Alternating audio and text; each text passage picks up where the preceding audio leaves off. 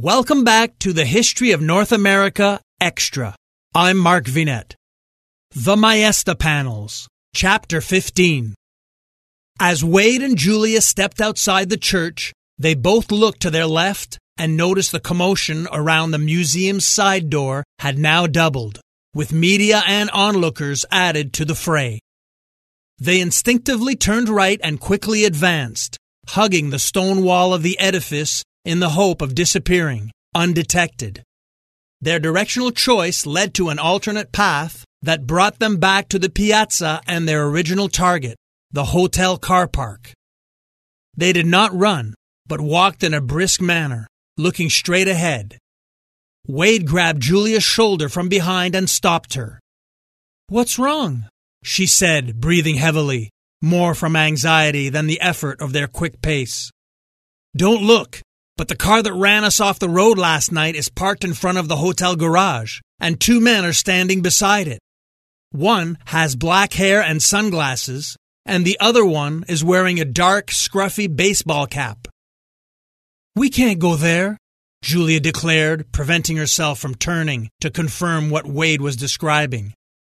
"Let's leave my car, grab a cab, and go to the train station." Wade nodded and immediately hailed one of the many passing taxis working the busy tourist area. The cab driver, obviously proud of his basic English, did what most hired drivers do in Italy. He filled the travel time with local history orations. "Ah, Stazione Ferroviaria di Siena. Yes, yes. It is very beautiful. Opened in 1935 by Mussolini. Yes, he made the trains run on time," laughing and enjoying his own story. Wade half listened to the driver, but noticed that the vehicle was heading downwards from the hilltop, away from the old city and cathedral. The ride lasted only a few minutes before they arrived at a massive concrete building, typical of El Duce's symmetric architecture. Wade paid the driver and quickly headed towards the entrance with Julia close behind. Arriving at the ticket counter, Julia employed her fluent Italian to inquire about the next train to Padua, known as Padova in the native tongue. She learned that the last train for today was leaving in 10 minutes, but it was the day's slowest, with 2 brief stops along the way in Florence and Bologna. Although Wade could not understand the conversation, he nonetheless placed several bills of currency on the metallic counter in front of Julia, which she gave to the teller in exchange for 2 first-class tickets. The teller pointed to the left as Julia thanked her. Wade followed his determined companion to the correct platform entrance and train. European trains were fast, efficient, clean, and on time. Millions of students had discovered the wonders of the old continent with unlimited discount youth rail passes, including Wade on his grand tour years ago. They boarded the streamlined silver and red Trenitalia train.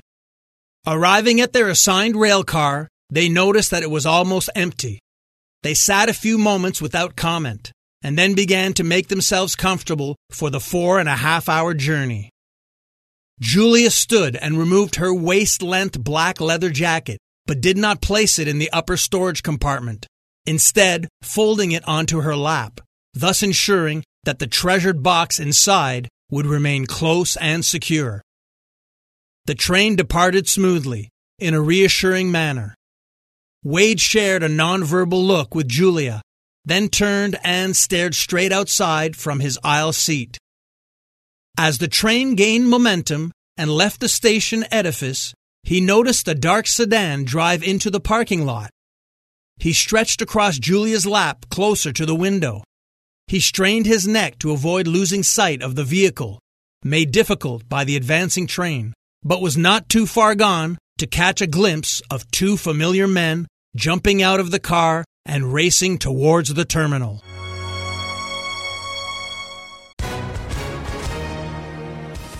Hi, everyone. If you've been injured in an accident that was not your fault, listen up. We have legal professionals standing by to answer your questions for free. Call now and find out if you have a case and how much it's potentially worth. call 800-218-6010. I'm here with spokesman John Wolf. So, John, tell everyone listening who should call right now. Well, Maria, first off, thank you for having me here. It's always nice to answer the listeners' questions. Now, as far as who should call in, anyone who's been injured in an accident and think you deserve compensation, give us a call right now. 800-218-6010. You'll find out if you have a case and how much it's potentially worth. Thanks, John. You heard it, folks. Take advantage of this opportunity and call now. 800-218-6010. Advertisement sponsored by Legal Help Center, may not be available in all states. I'm Mark Vinette, and I hope you enjoyed the listen.